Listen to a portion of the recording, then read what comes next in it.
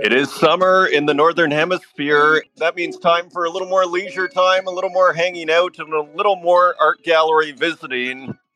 Today we're going to discuss what exhibitions people are excited about and what they are planning next in their art calendar. Artist Journal, July 12th, 2023, broadcasting live from Berlin and New York City via Rug Radio on Twitter Spaces. My name is Adrian Pocabelli, and we welcome back co-host, artist, and conversationalist to the show, Runtune. How is your week going? Hey there. It's been a good week. Had a nice amount of time to create some art, so that was a lot of fun. Yeah, curious to see what galleries and which shows everyone's going to be talking about today. Well, so am I, and I guess, well, first of all, I think it's wonderful that you're able to create some art this week. That always makes it a good week in my books, no matter how, you know, no matter how tough a week might be. If you make some art, it redeems it, shall we say. And I'm pretty excited too, actually, to hear what people are checking out. I mean, I've hardly had time to check out anything. I was looking online here beforehand just to see what is going on in the city, other than the odd gallery show that a friend is doing, putting on and that sort of thing. But I haven't actually, I guess I went to a museum in Munich, but that was probably the last time I actually, went to a big exhibition. How about yourself? Have you been? I mean, New York. There must be a million things. Are Oh, you yeah. able? Are you able to get out? Have you seen anything? Yeah, I'm able to get out, not as frequently as I'd like. I mean, I'm sure New York is just like Berlin, where at any given moment there's a show that you've been meaning to go see or you want to see. I feel like there's always a show that's what usually gets me into a gallery or a space though is when I see that it's a show's almost on its way out and I'm like, okay, I gotta finally do this. And I've missed a couple shows, but um, oh, and I had the most bizarre experience at the photography center in the Lower East Side. I was there with a friend last week, and it was pouring rain, and we get there and we're totally soaked, and we're like, are they even going to let us in here? Because we were quite literally drenched.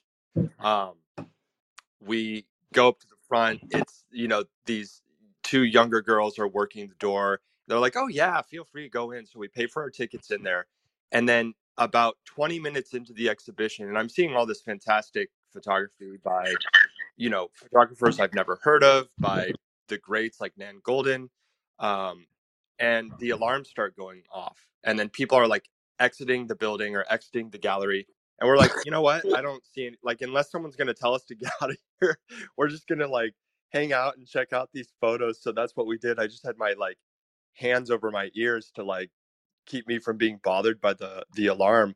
And then eventually someone's like, okay, yeah, we all have to evacuate. And we're all going down these stairs and people are like, so what's going on? What exactly is happening? And they wouldn't tell us what was happening. They're like, just they were just like so vague about it. And we're all in the lobby like wondering like, well, what the heck is going on? Like you're making us kind of freaked out. And they wouldn't tell us. And then someone's like, well, are we allowed to leave? He's like, you can leave if you want to. And so we left. I was like, I don't know what's going, like, in my head there was like an active shooter somewhere in the gallery. That's exactly what I was Yeah. thinking. I was like, I mean, Yeah. and it's like when people don't tell you, it just makes it like 100 Oh, times worse exactly. You because just then you start thinking of the worst things possible. exactly, So exactly. that being said, I have to go back there and have a normal gallery experience. Um, Did you ever find out what the issue was? no, I never found out, but there was nothing terrible in the news. So I'm assuming it was just something related to the weather or a faulty alarm. Yeah. How is the weather in New York? I imagine it's pretty hot. I mean, Oh, it here we've is. started to get, It's hot. yeah, is it? Yeah. Like you're hearing, I don't know if you saw those news stories that it's like the hottest days of the earth, Oh, like in yeah. the Earth history, or have you seen Yeah, that? yeah. Like the last 3 days have been the hottest on record, and the average. I think they said that the average world temperature was 65 degrees Fahrenheit. Gosh, and what is? I almost spilled my water here. What is that Yeah, in that's Celsius here? It's such a funny thing. My mom goes to Phoenix in the winters, and so she starts using Fahrenheit now. so it's It sounds hot 18, though. I mean, here, 18 and a sorry. third degrees Celsius. Wow, and that includes like the Arctic, the Yeah, Antarctica, and everything. That wow, it's kind of it is scary. I scary mean, we for hear all these our entire lives. We've heard of these stories of how there's global warming, and well, I mean, look, I mean, there's still, I guess it's like the hottest since like 1941 or something. I thought, but I guess it's the hottest ever. So all to say, when things go from abstraction to reality, it is a little sure. bit jarring, shall we say. So, welcome everybody. The room's starting to fill up here, and it is basically an open line session. So, it's your chance to come out and actually just say a few words if you're a little shy, and or if you're not, say a lot of words. And we're totally open here as far as you know. I'm kind of curious just to hear what people are excited about and what is going on in other cities out here, and also, if you're working on series or you're going to put on a show, feel free to mention that as well. Just put a request to speak, and I may prank some of you, including Dr. Version, who always has such a interesting perspective on everything and is always checking out something cool. So I will also send out some prank invites to come on stage as well. So Runtun, you went to the photography show. Now I don't know if I quite caught what was in the photography show. Like, were you excited about what you saw? I have to confess, I'm not a huge photography guy. Like, it's never my idea to go to a photography exhibition. Generally speaking, maybe once in a while, but it's pretty rare. Were you excited by what you saw? Yeah, I mean, it was kind of I was kind of distracted for a lot of it, but I was seeing a lot of really cool stuff by photographers both familiar and unfamiliar. Granted, I was only really in there for like 15 minutes before things got weird. Um, but I liked what I saw, and I think there was two whole floors um, that I didn't get to check out. But one of my favorite shows that I've seen this summer was when I was in Miami a couple weeks ago. There was this Leandro Ehrlich exhibit. I'm not sure if you're familiar. Maybe some people in the audience are familiar. He's from Argentina, I believe, but he's been in all those like Venice Biennials and stuff like that. Mostly, I think installation based work with some stuff like prints and stuff that he's done as well. But really fun work. Like very there's like a sense of humor to a lot of it. And a lot of what he does is takes something super familiar and kind of plays with your head about the this familiar thing. So he'll take things like an elevator or a a barber shop or um, your apartment door, and he'll do something kind of interesting with it. So, for instance, there was one part of the exhibition that was, I think it was called, um, it was something like neighbor across the hall or something like that, or next door neighbor or something to that effect. And essentially, what it was is there was this little wall that would pop out, and you could see on both sides of the wall, and on either side of the wall was a matching brown wooden door with the little like looking glass through the little like spy hole through the center. And when you would look through the little spy hole to see what's out there, you'd see that same door across what looked like an expansive hallway, but it was really just like a thin wall. So he'll do things like that, and it's just it's one of those things that just kind of makes you laugh. Just kind of messes with your head a little bit. Yeah. It sounds like, yeah. I love that. And what was I just thinking about recently? And welcome to ER Dice and Dr. Version to the stage. Oh, this is what I was going to say. And I mean, kind of just as far as messing with the head, I do like that, in terms of when you make a piece, I like confusing the viewer if possible. Like, I remember, like, for example, I remember I would print. I would paint white on colored paper, and then I'd print over top of it, say the picture of like, let's say a Raphael painting, and then I'd use marker, and so that would cover most of the orange paper, and there'd be white bleeding through. And where the margin was, I would color it white, for example. And if you follow me, and so it looked like a white piece of paper, even though it was a colored piece of paper. So it's kind of confusing, all to say. And I came across another one of those examples today. I was playing with these kind of, again, AI remixes, really, of previous works. And what was funny is they have all these masks over top. And I was like, well, I'd almost like to have this where I have the original work underneath and I could screen print the mask over top. So I brought it in Photoshop Beta with the generative fill, and sure enough, it started filling in beautifully the parts of the painting that were missing. And I just thought, how strange would that be if I then, I don't know if you guys are following me, but if I printed that out and then screen printed the mask over top, that would just be like the most messed up thing ever. So, anyways, all to say, I'm a huge fan of kind of confusing because there's an aesthetic appreciation, I think, that comes with kind of the riddle of not knowing how it was made and how did they do this. And there's kind of something just a little bit extra special when that Yeah, happens. Do you get that? I think that's always, especially it especially appeals, I think, to artists who are looking at artwork. I know that anytime that I see something and I kind of get lost on the trail of how it was made, it makes me pay attention to it a lot more. I mean, that's essentially why I found Artmater, and it was that Matthew Stone exhibition, and I could not figure out how a certain piece of artwork was made, and I had to ask someone at the gallery, and they pointed me to Artmater. A fateful day for both of Yeah. us, then, that question that you dared ask.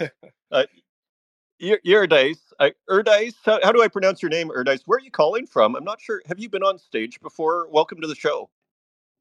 Hey, Pokebelly, thanks. Yeah, I'm actually tuning in from Boston. It's like 9:30 in the morning here, but I was pretty excited to join. And yeah, hello.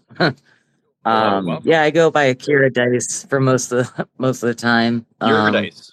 Erdice? Yeah, just Perfect. using ER Dice right now because I just got married and have a new middle name, so it's technically Elias Rodriguez Dice. But yeah, you can just say ER Dice. That's cool. Well, congratulations.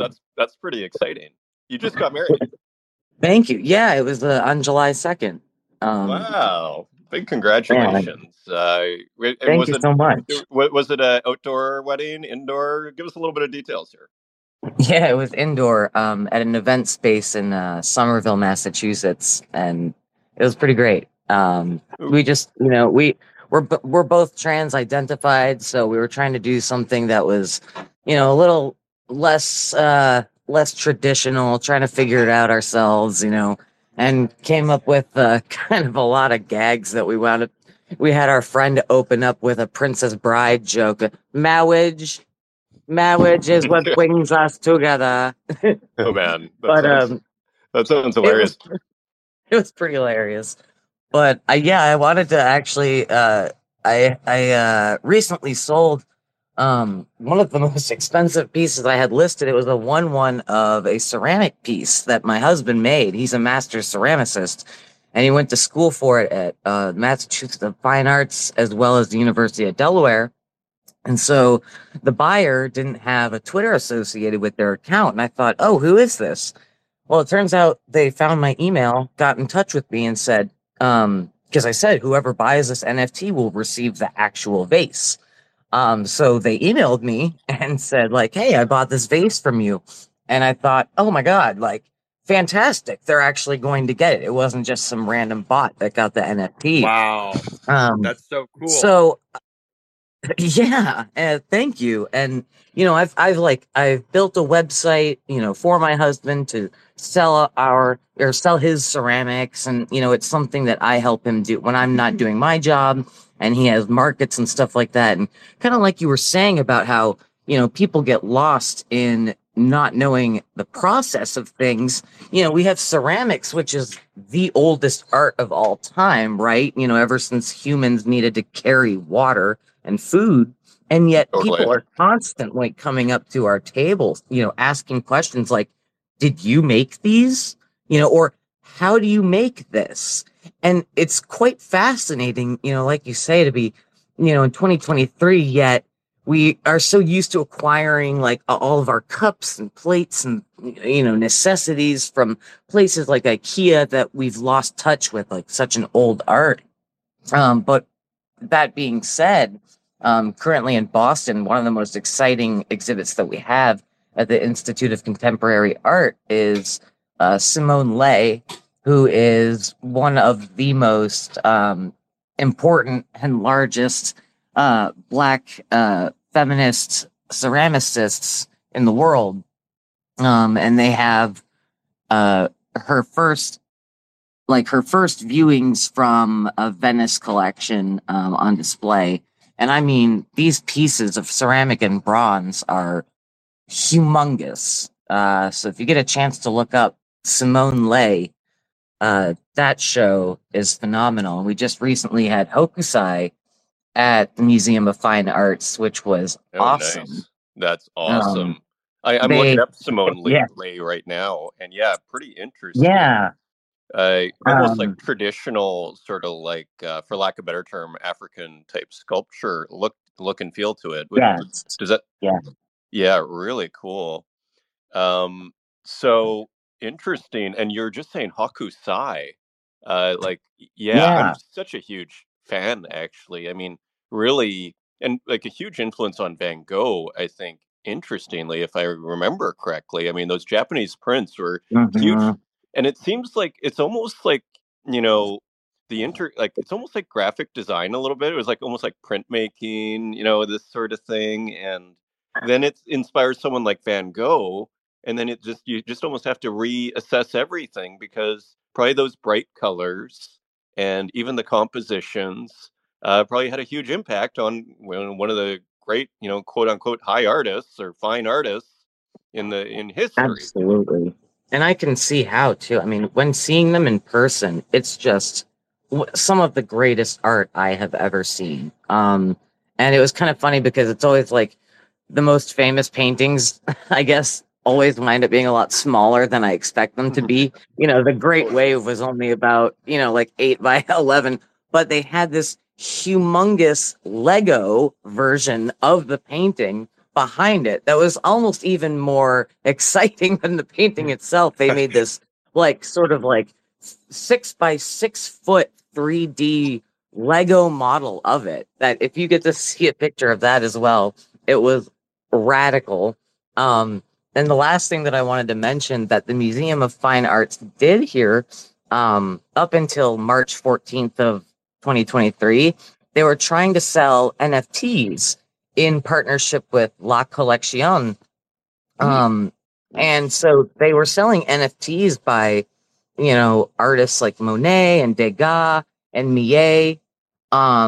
However, it didn't seem to be as popular as they thought it was going to be, I think, because they kept trying to sort of shill, but their audience and their members are kind of an older audience. So you could tell they were really trying to get people in emails to understand the notion of making a wallet and buying,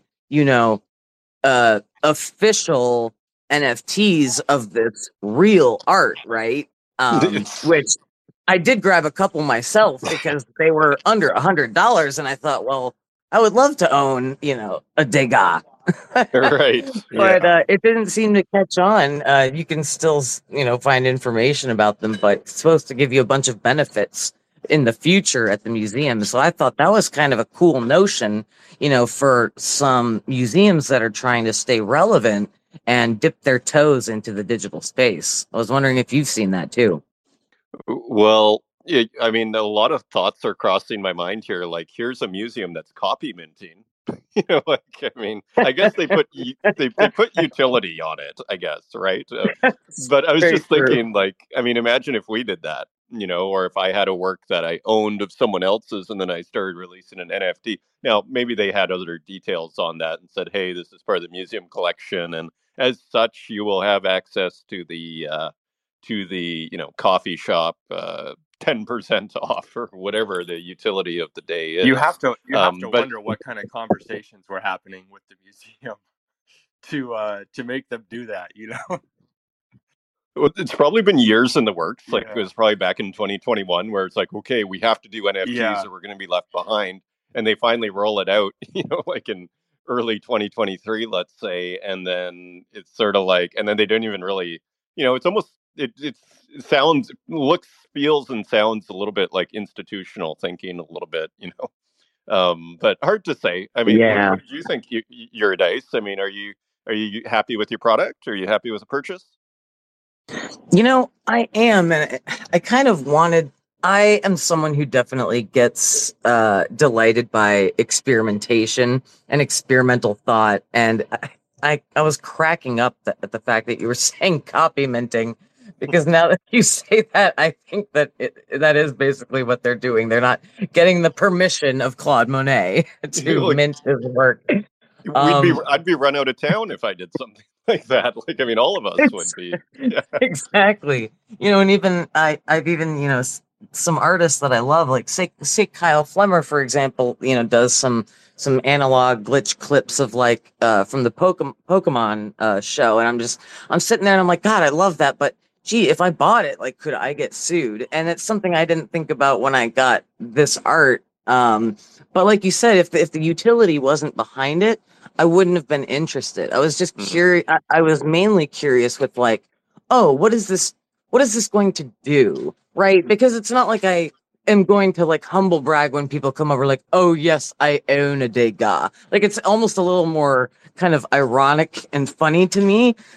um, but There's also my then Degas. Yeah. you're right. Sorry. It's like I'm also kind of laughing at the fact that it was kind of a flop for them, because whereas I thought it was kind of a cool idea and like, oh my God, well, if only 100 copies of this real painting are going to exist, then that makes these 100 copies, right? Just like the next most valuable in line.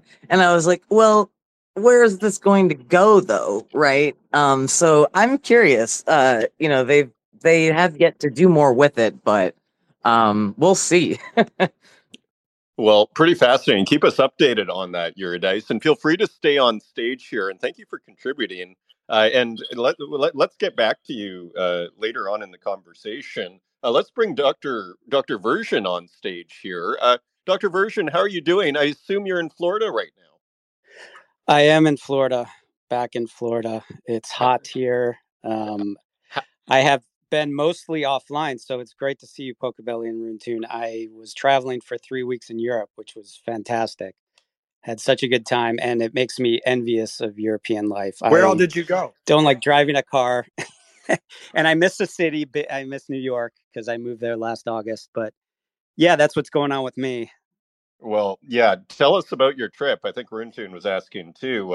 And whatever. I think I saw you at the Pompidou, and you were Yes. taking pictures of CryptoPunks. So, and I agree with you. Like having lived in 3 North American cities before moving to Europe, like I'll never go back. Like I mean, North American cities are pretty harsh in retrospect. Like it's not easy. Uh, Yeah. Yeah, car New culture. York's not an easy town, obviously, but it has, just the Well, it's walkability, the scale of a mm-hmm. city for a human. Yeah, New Not for York is a special case for sure, and worth the harshness of but yeah, I mean, compared to Toronto, was like, my God, I just you have to buy a car.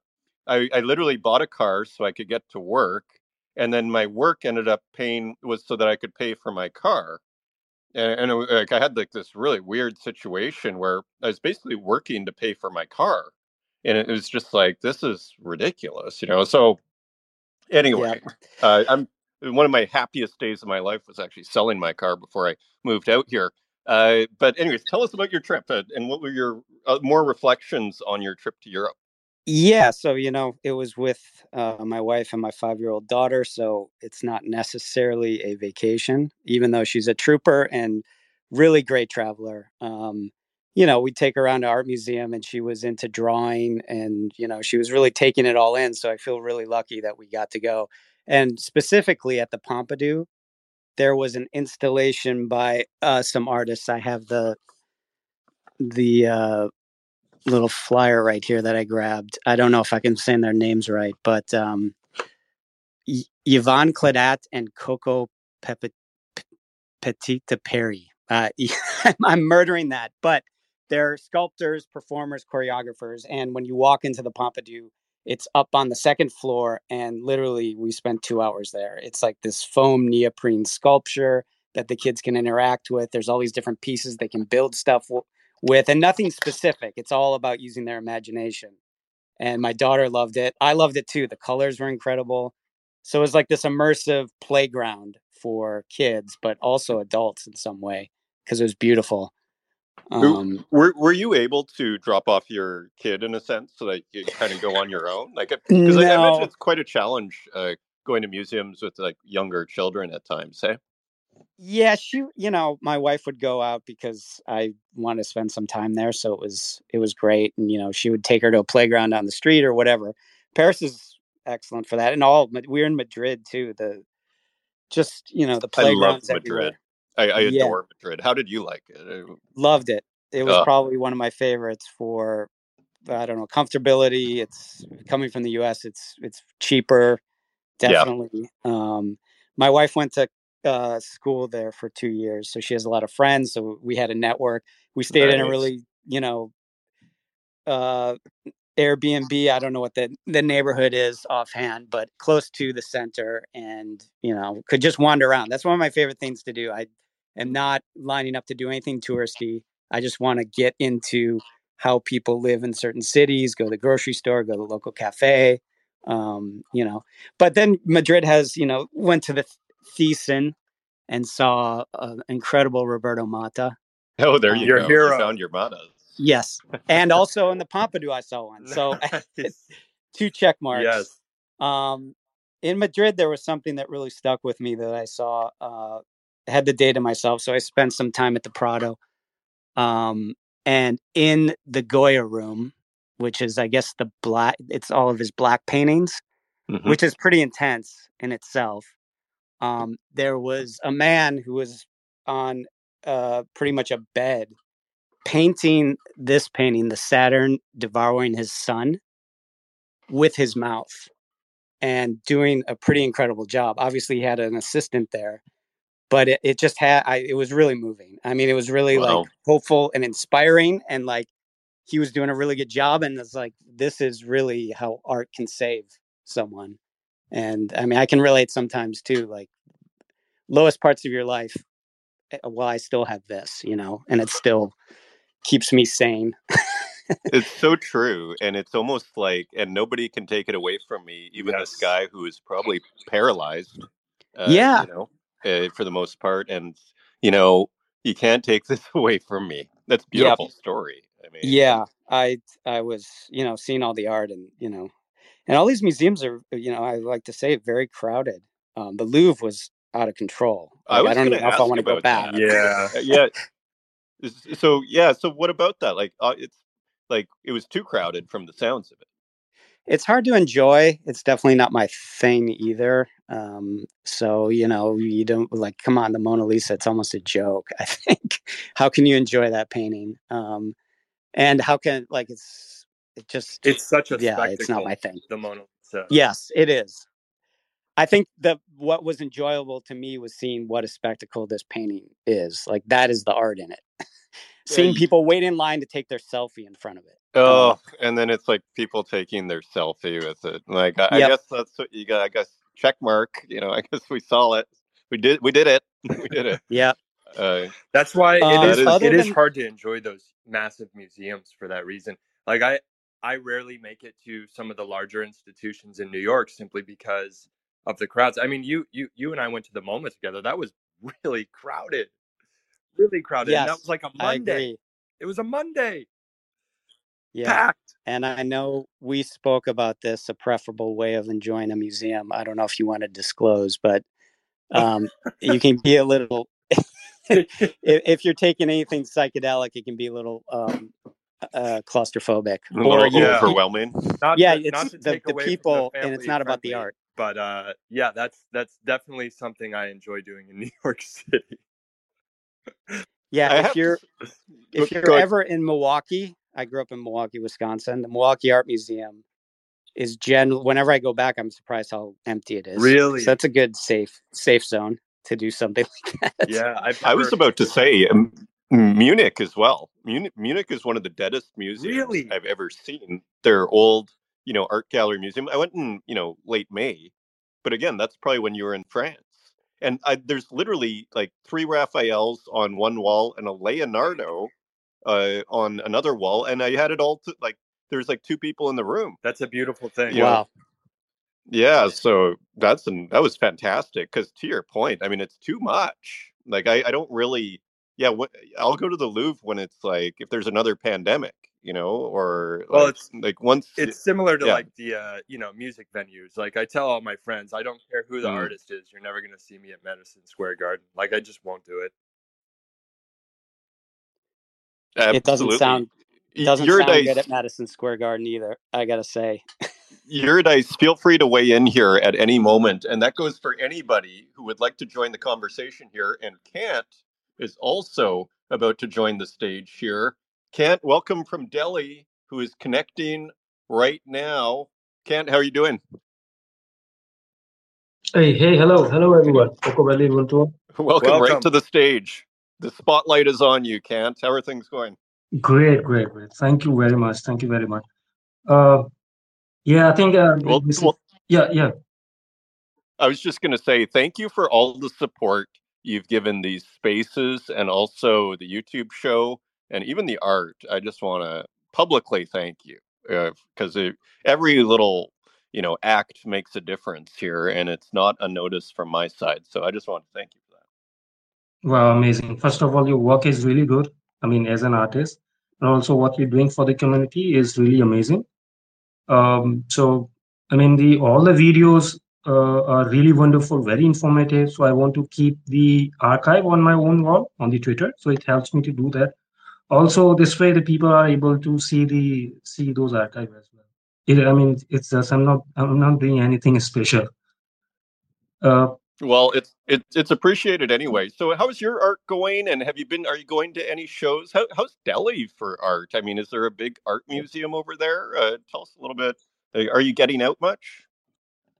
In Delhi, yeah, I think this is a season where the art season is starting. People are starting to make the shows, physical shows mainly, and we have the museum as well. Recently, one of the wonderful museum, which is called KNMA, Kiran Museum of Art.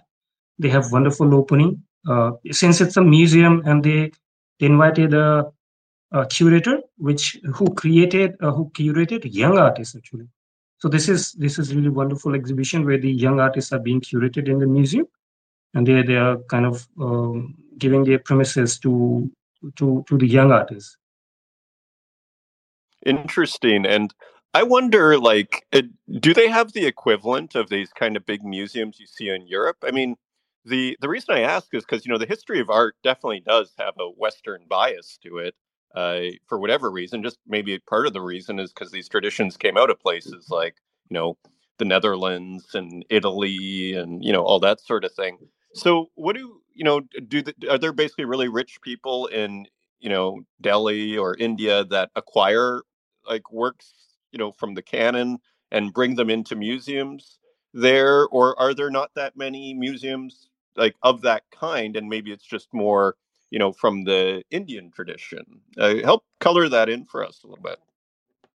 I think the private museum, I should use the word, they are quite rare, but some people are actually investing into the art, supporting them like anything. Again, I'm bringing the name of Kiranada Museum of Art, which is called, KNMA. It's very famous. There is also another museum which is called Devi Art Foundation. Okay, and what do they have there? Like, is it like a typical European art museum, or I imagine it's different, right? So you'd probably have more, Indian art from. I don't know. That's why I'm asking. Oh yeah. This is yeah. So most of the time they curate the art. They have a huge collection, but the the museum is used to showcase their collections, and it's theme based, like the subject based.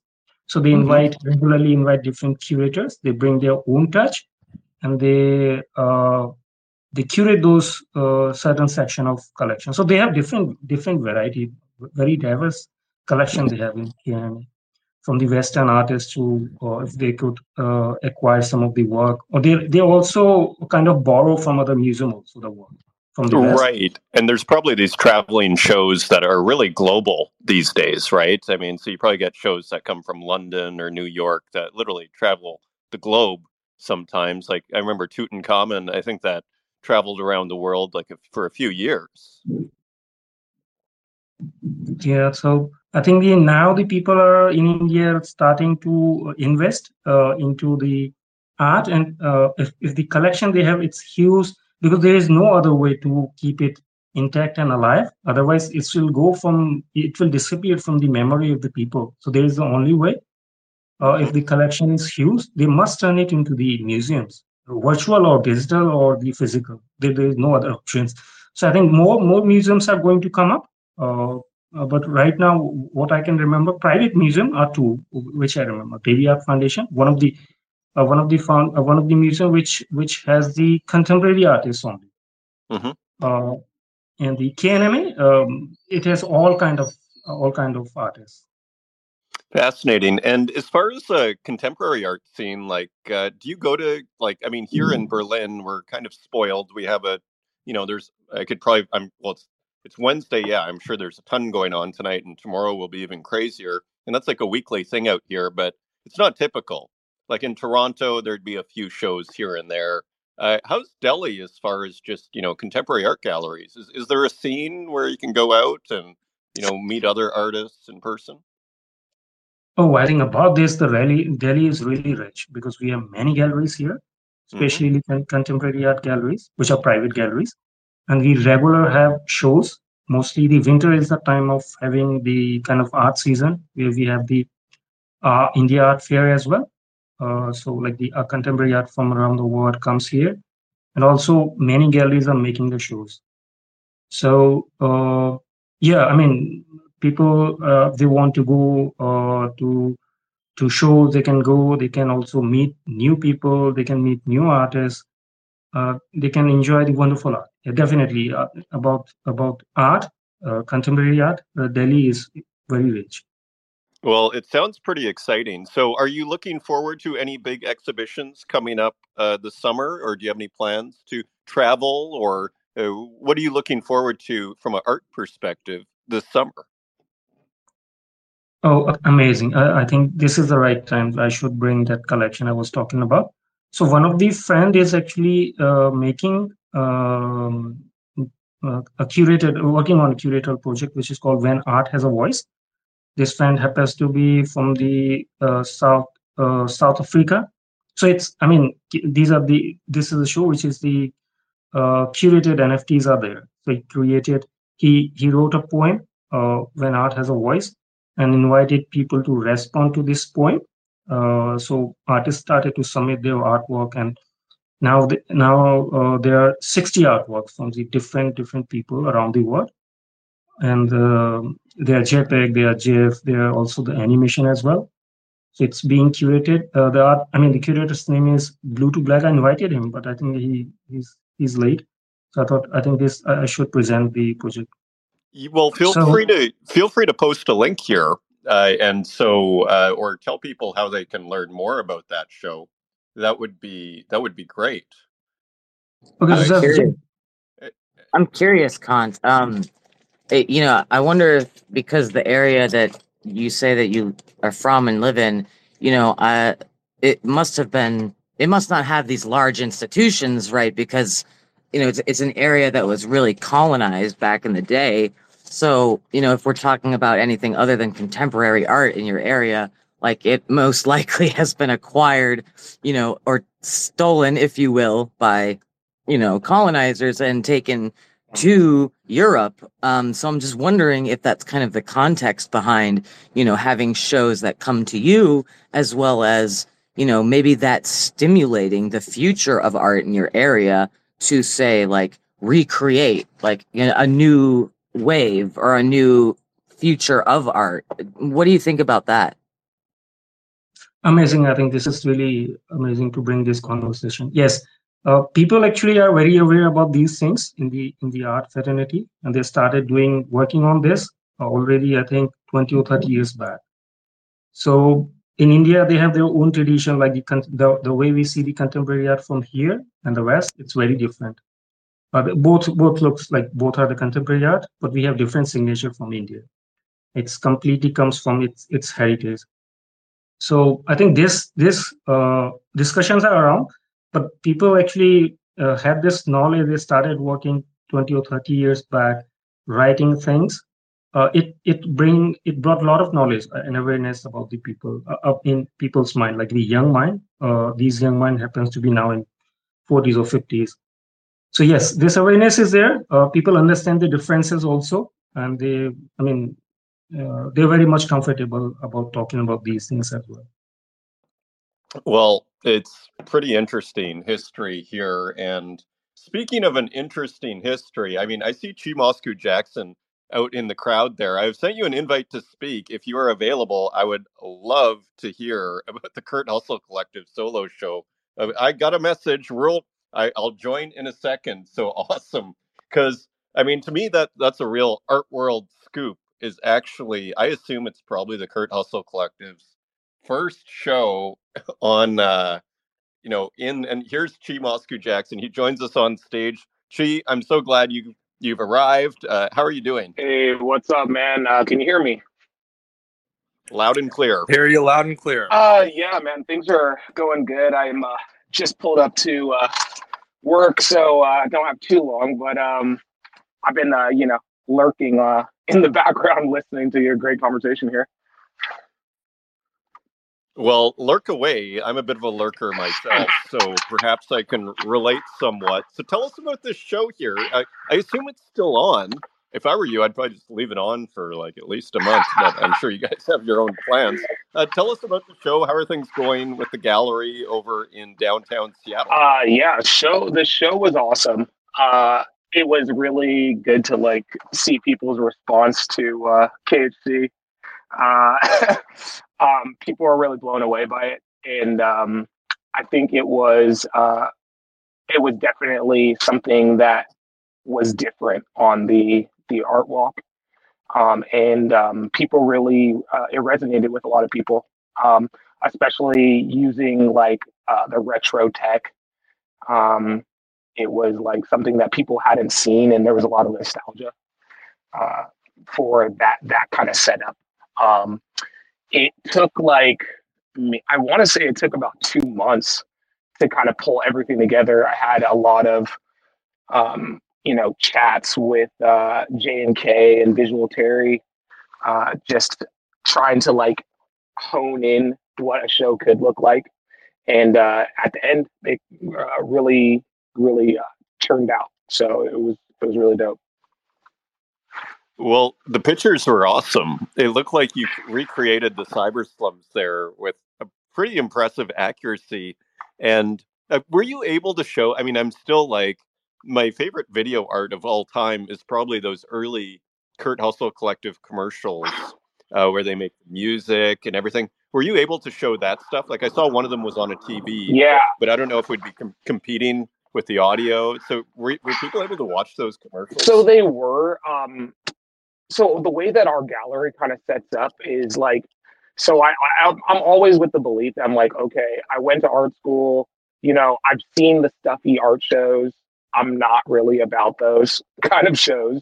And so there was audio, but it was kind of lower, and we ended up playing like a 5-hour playlist from all songs from 1997 to go with the theme.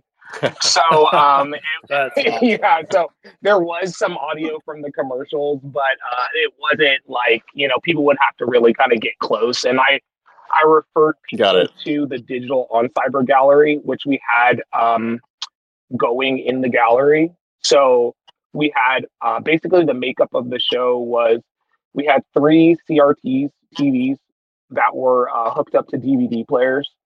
and I basically burned a DVD of each set of commercials. So there was like the NAP commercial, and then there was like uh,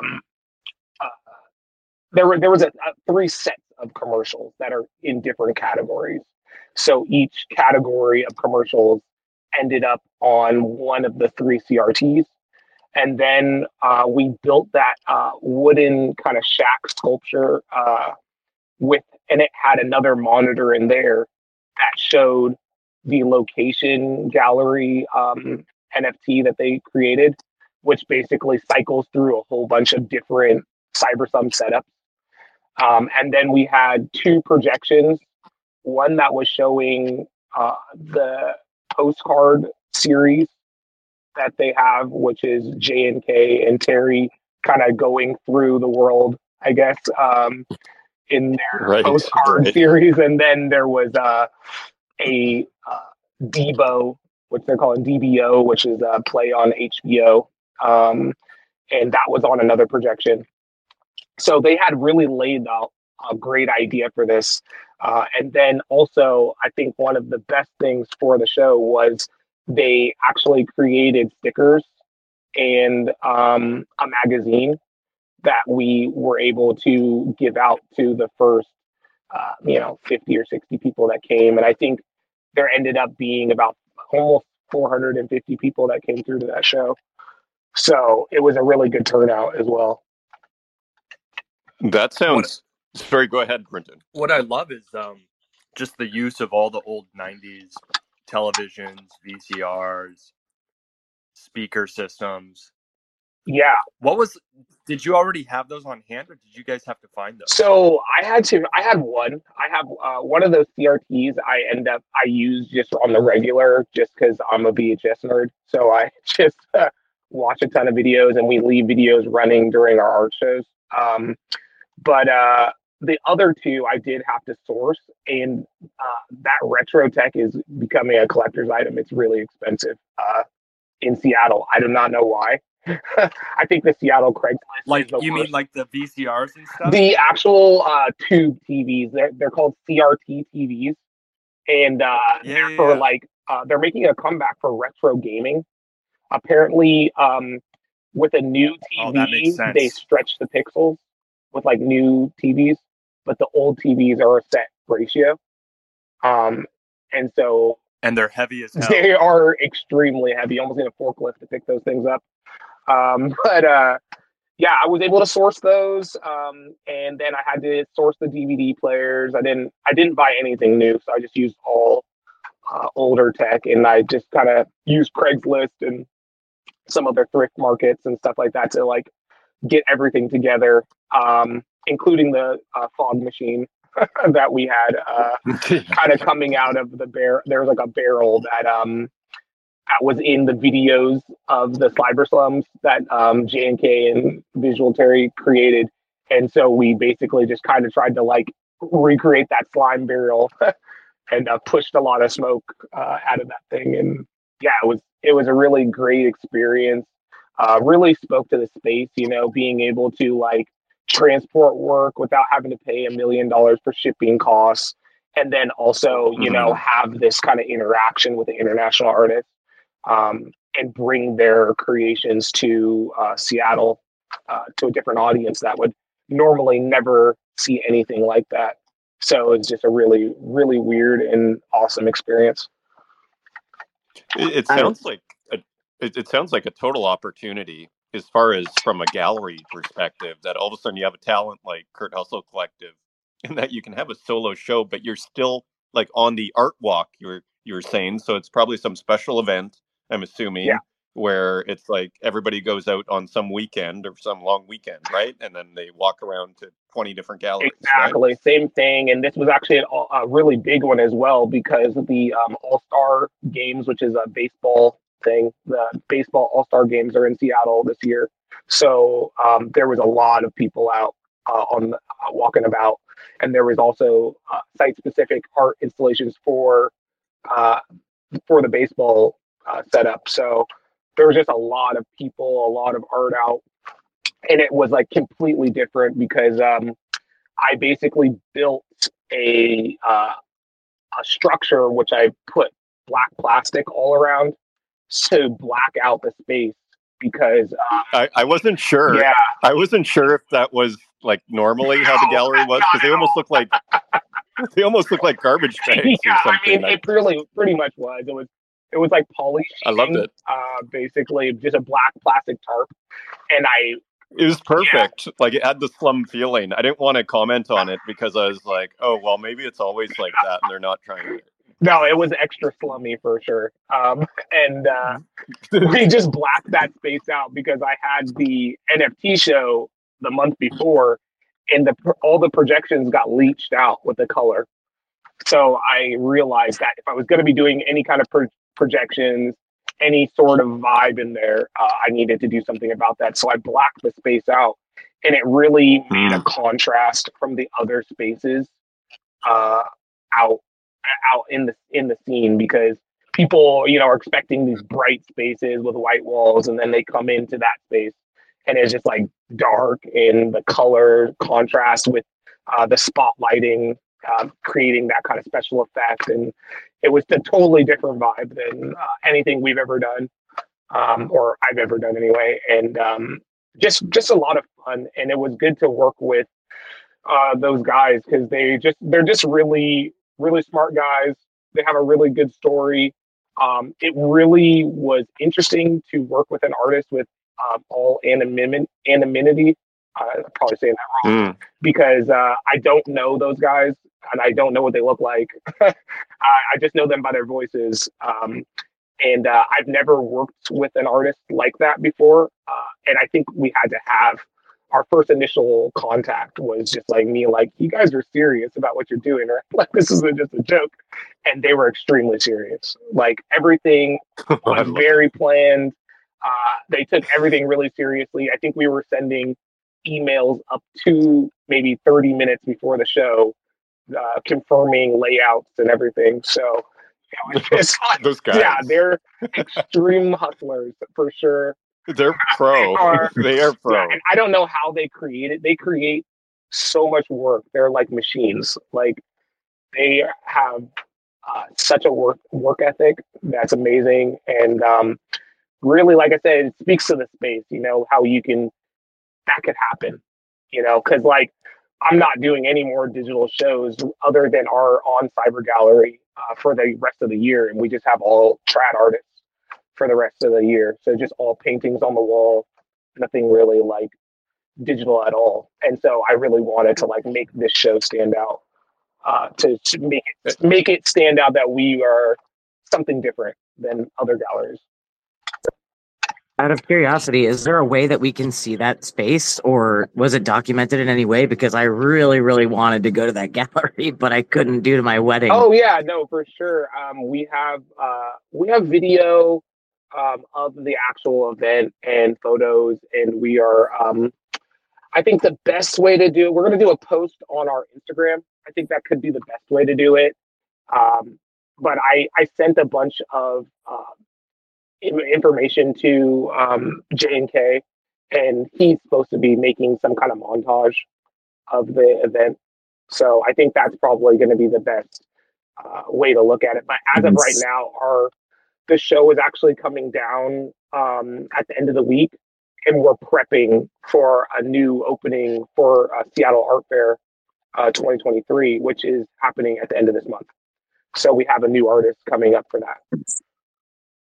That's so awesome. It's really cool to hear about how you set up the space too, because my husband and I are very interested in opening up an art center here in Boston, and I would love to integrate an ongoing NFT gallery space in it so that we can mix digital art with physical art. And it just so happens that KHC and his collective, they're like probably my favorite artist, as you can tell by my PFP and my banner. So yeah, hilarious. thanks. Hilarious.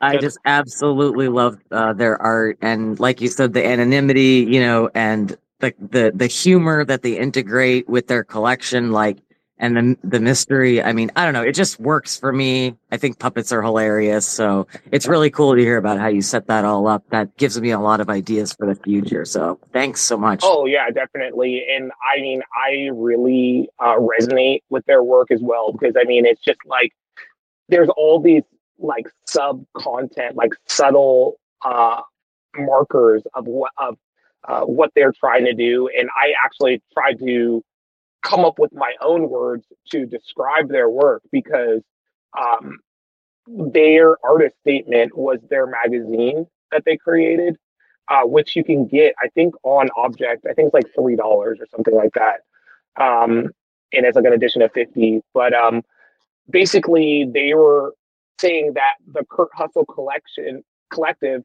is a toxic love letter to corporations and the TV industry and commercialism, and capitalism. So it was really like me.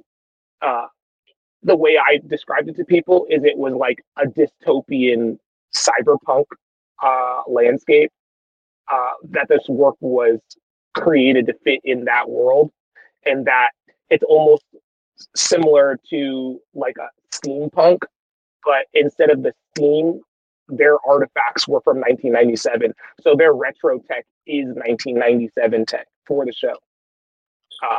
It always makes me think of Tim and Eric Awesome Show. Yes. Like the same sort of absurdist satire on, on commercialism. It was so deep, and the way that they do it, like those commercials, really speak to me, because it's like so cyberpunk in the way that it's like, okay, this is not a utopia future. Like, yeah, I can save my dreams, but I have to sell my life, my memories to a corporation, and I have to, all these little steps that happen within their cyberpunk dystopian future that they're presenting with the cyber slums. And it's like similar to like Johnny Mnemonic in a way, which is like, I don't know if you've seen that movie with Johnny. Yeah.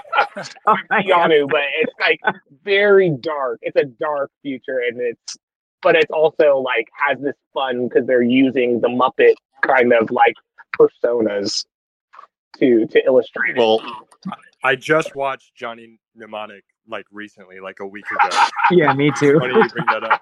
And he's like bragging in there. He's like, I have 80 gigabytes worth of memory in my brain right now. Yeah, exactly. I remember when that was huge. Like 80 gigs is like so massive. God, I had a so I'm using all these flash drives, and I found an old one that I was trying to like put files on, and it kept saying it was out of space. And I looked at it; it had 512 megabytes on the flash drive. Yeah, that's like, classic. What am I gonna? That sounds like a big one. Yeah, exactly. Sure, that was like $40 like 20 years ago. Yeah. I love it. Yeah. Well, it's funny. I've actually reached out to JNK of being a guest on the show. It was not very good timing for him, but I'm going to follow up because he's like, I think I can get him on, but that would be almost like a scoop like yours there. Yeah.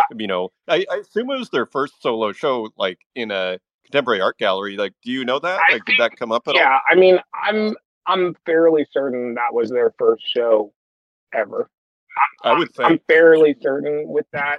In the way that they had just the class of putting all that together, and the just the mindset of like putting the installation and laying everything out and formatting everything the way they wanted to, it was really just a pleasure to see that, because you never know with artists. I've worked with so many artists trying to put shows together, and the amount of like respect they had for me and trying to like make sure that this is something that was viable, first of all, but also just in a class of its own was just really awesome to see. Like, they are really serious about what they're doing, and it really does speak to the space, because not everyone needs to be a formally trained artist to be able to make art and to express themselves.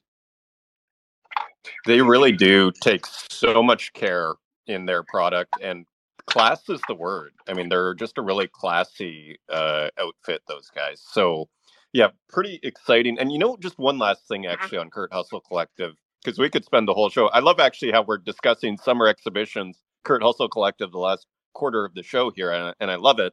And one thing I actually showed some of their work at this kind of show I did in January of just kind of featuring a lot of the work. Can't remember what I called it. And I tell you, the Kurt Hustle Collective commercials were like the fan favorites or like the crowd favorites by far. Like the accessibility of those things, and people just find them charming and hilarious, and the music is excellent. And of course, it's all handcrafted. Like they don't buy samples, off of wherever. Like it's all done on their own. And same with all of the like glitch stuff. Like they're the real deal. Definitely, they definitely are, and like it's like my brain. Like I'm more of a classically trained artist, and so like just I can't. My brain doesn't even like comprehend how they make that stuff. Like I couldn't do it at all. I have no idea how they're doing it, but it really is just a really beautiful thing that they're doing. It's great work. Like the commercials by far are my favorite, but there's so many little projects that they're putting under their umbrella that it is the KHC Corporation. Like they can, I don't know how they do it, but it's awesome. It really is. I totally agree. As we're wrapping up here, Chi, so are there any, I mean, you're probably really busy with the gallery, but is there anything in Seattle is there a big show that you're excited to see? Or are you so sounds like things are going gangbusters at your gallery. Like, I mean, so is there a big show out there? And if you're not paying attention to that, then what is going on at your gallery? It sounds like it's actually taking off a little bit. Yeah, I mean, we're always really busy. We have, it's basically just me that's like curating and doing the admin, doing everything. But yeah, I think the biggest show that we're looking forward to, or at least I'm looking forward to, is the Seattle Art Fair. And that's just going to be, it's basically, I don't know if you've been to like a Biennale or the Armory show in New York, or I've been to Armory. Armory, yeah. So it's similar to Armory, and it's going to be just a huge event. And I'm looking forward to the ease of hanging the next show because it's just all paintings. So that's extremely easy. And yeah, I was going to say you're probably looking forward to that. Oh my God, I'm looking forward to that with a passion. And then I'm gonna go to the Seattle Art Fair, and I already got VIP tickets, so I'm just gonna go and peruse and drink some cocktails and just enjoy myself and try to, ease out of the digital kind of projection technical difficulties. Just get back to some really easy trad shows until early next year when we're gonna start our next NFT show in January.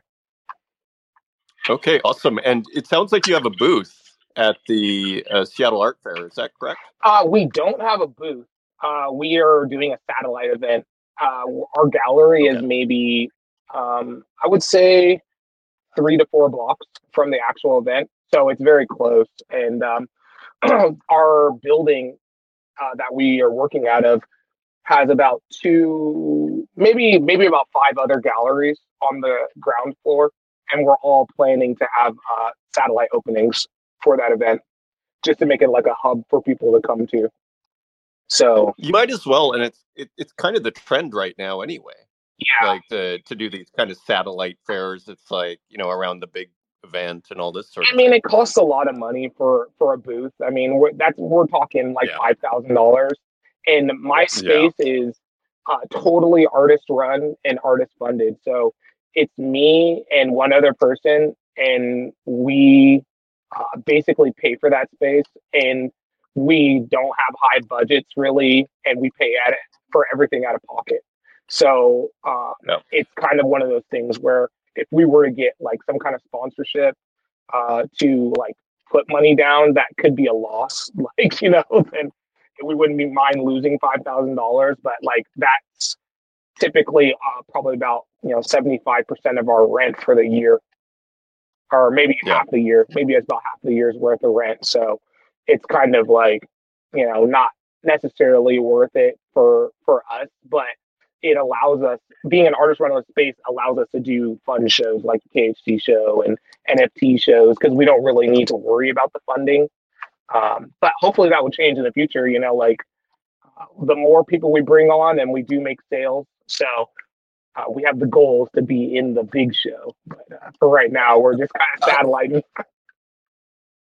Well, I think it all is. I love the trajectory that your gallery is on. Like every time we check in with you, it seems like things are going, are keep on chugging along in a upward direction. So it's pretty exciting. Yeah, I want more stuff like that. I want to work with more artists and have more, digital shows for sure. Like I think the On Cyber Gallery, just the format of it just really makes sense.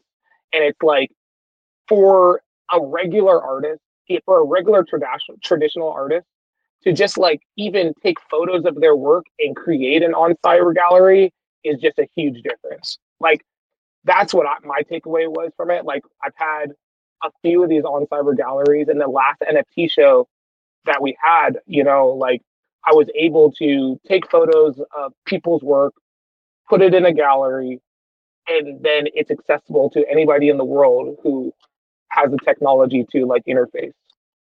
Yeah. That could work. Iridise. That might be a good option Oh for yeah. you with that I physical that you just sold. Yeah, I have been really, really working hard on my On Cyber Galleries, and in fact, I was going to say, my pinned tweet is what I consider my museum hub for all of the On Cyber Galleries that I've made. So for the weekly galleries that I've been putting together of Tezos collections, I have them all connected end to end with portals, so you can just walk through them and see each one. So, and then in my hub, it has portals to, whether I've made a solo exhibit, which I recently did for Ivan Hugo. You can go in there through a portal. I made a spring gallery one that specifically featured KHC, Hey Diroket, Sabato, who's here. Shout out to Sabato, and Ivan Hugo. So yeah, I've been loving creating these spaces and sharing them out. It's been absolutely my favorite thing to do with this new hobby of collecting NFTs. So, I look forward to making my own also that, continues to bring ceramics into the space. Because my husband and I kind of want to see how far we can go with, bringing that art form in. So, that being said, definitely check out the galleries that I have and the ones that I'll be continuing to do, hopefully on a weekly, if not bi-weekly basis. Thanks. Well, keep us updated, Eurydice, and thank you for joining us on stage today. And thank you, everybody who is listening. And thank you, all the speakers here, Chimosku Jackson with the epic update on the Kurt Hustle Collective show, Kant, Dr. Version. Any final thoughts, anybody? Otherwise, I'll turn it to Runetoon for his final thoughts. Anybody, Runetoon? Any final thoughts on today's show? Oh, every time Chimosku Jackson comes on, I'm just reminded how bad I want to go visit his gallery. My sister lives in Seattle, so I make trips out there all the time. Me too. So one of these days, I'm going to hit you up in advance, and we will connect. For sure, man. Pull up on me, and just want to say thank you too for hosting these events and really, stepping it up for the community. And it provides content that I pretty much watch daily. So I really appreciate you keeping me on top of the game. Well, likewise, and you're doing wonderful things over there, Chimosku Jackson, and it is truly a community effort over here. Well, thanks everybody, and thanks to everybody who's listening out there, and do not be shy, come up on stage anytime, and until next time, take care.